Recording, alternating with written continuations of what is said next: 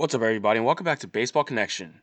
Merry Christmas to everybody, and yeah, Merry Christmas.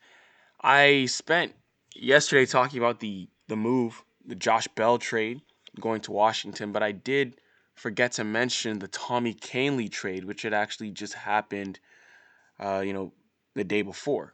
So, well, not even a trade. I'm sorry. He signed with the Dodgers. He was a free agent, and he signed with the Dodgers on a 2-year deal with 4.75 million guaranteed.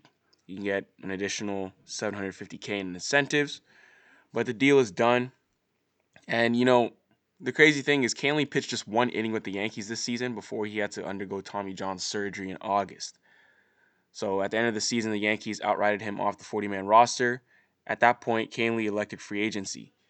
He's a good reliever. He's a very good reliever. He has 5+ years of major league service time, so that means he was scheduled to become a free agent following 2021 anyhow, having Tommy John and all that. But given that he's unlikely to pitch next season and could miss the entire year, it was only logical that the Yankees cut him because he was basically done. He was going to miss all 2021 and become a free agent, so they just cut him because he was done. He was not likely to pitch for them again before becoming a free agent. So he went ahead and signed with the Dodgers, so giving him 4.75 million over 2 years. Obviously, because that year one, he's most likely not going to pitch. And when he comes back, I mean, you're getting a guy who carries a 3.48 ERA and a 3.05 FIP dating back to 2016. I mean, along the way, he's averaged 12.4 strikeouts per nine. He throws hard. He's averaged 96.8 miles an hour on his fastball in that time, and swinging strike rate is excellent, 15.9%, and chase rate 32.8% on pitches outside the zone. Exactly what you want to see from a reliever. You want to see guys who those are the ingredients. You throw hard, you get swinging strikes, and you get guys to chase. That's exactly what you want for a late inning arm, and that's exactly what Tommy Kahnle does, and that's what he's done. I mean, his whole career. That's solid numbers across the board. Going to the Dodgers, they really know how to put together a bullpen. I mean, to be honest, they need to replace Kenley Jansen. They've needed to do that for a while, but they just haven't for some reason. But he's going to be a late inning arm in 2022. I mean, by then, Kenley Jansen's 5-year deal will have run its course. Joe Kelly's 3-year deal will also be up, although LA has a $12 million club option on Joe Kelly for 2022. I guess how he pitches in 2021 will determine if they're going to pick that up. So, yeah, I mean, this is like a kind of like a forecasted pickup. A big pickup for him. For the Dodgers is what you're um, hoping for 2021, but 2022. But 2021, you're most likely not going to see him pitch just because he got Tommy John so late in the year. He's going to be out for the whole season. But yeah, this is just something that I forgot to mention, and it's happening. It happened. Apparently, Daniel Mangden. Some of you guys might remember him, the right-handed pitcher with a really cool mustache. Well, he is signed with the Korean baseball organization's Kia Tigers, the KBO Kia Tigers. It's a 1-year deal where he's going to make 425K in salary with a 300K signing bonus and up to 275K in incentives.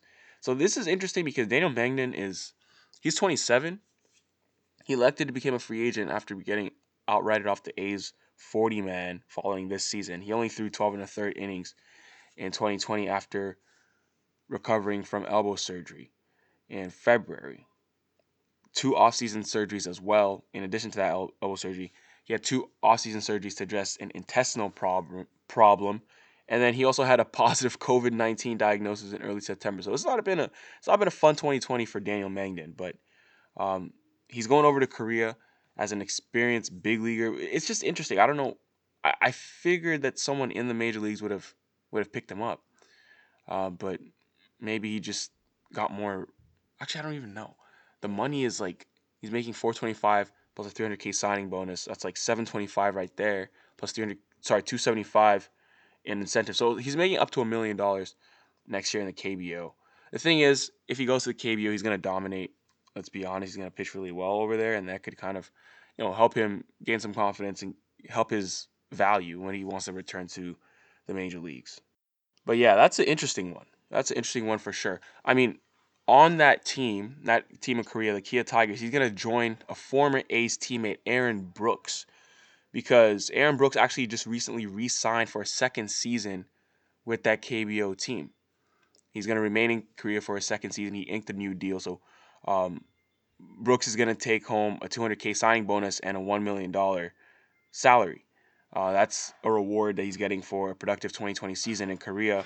Aaron Brooks, right-handed pitcher, over 151 and a third innings in Korea this year. He pitched to a 2.50 ERA. So I mean, if he's able to repeat that effort in 2021, you can see Aaron Brooks definitely going back to the majors from Korea.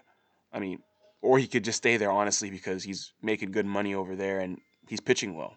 So things are borders are being expanded. You're seeing players not hesitating to go over to East Asia because these teams in East Asia are willing to pay them. So they don't feel attached to the major leagues. If they can go out there and make their money and play, they'll do so. That's what players are doing. That's a trend we are starting to see and something we should definitely keep an eye on for these kind of like, I don't want to say bottom barrel, but these guys who are hanging on by a thread at the major league level are being able to establish themselves in Korea and or Japan or Taiwan or wherever, and they're able to get a job over there. Because we have to remember these are these guys' careers. It's not any different than someone just moving to another country or the other side of their country, different environment for a new job opportunity. It's the same thing. They're professionals and they're trying to make a career, make a living, and earn some money and do all that.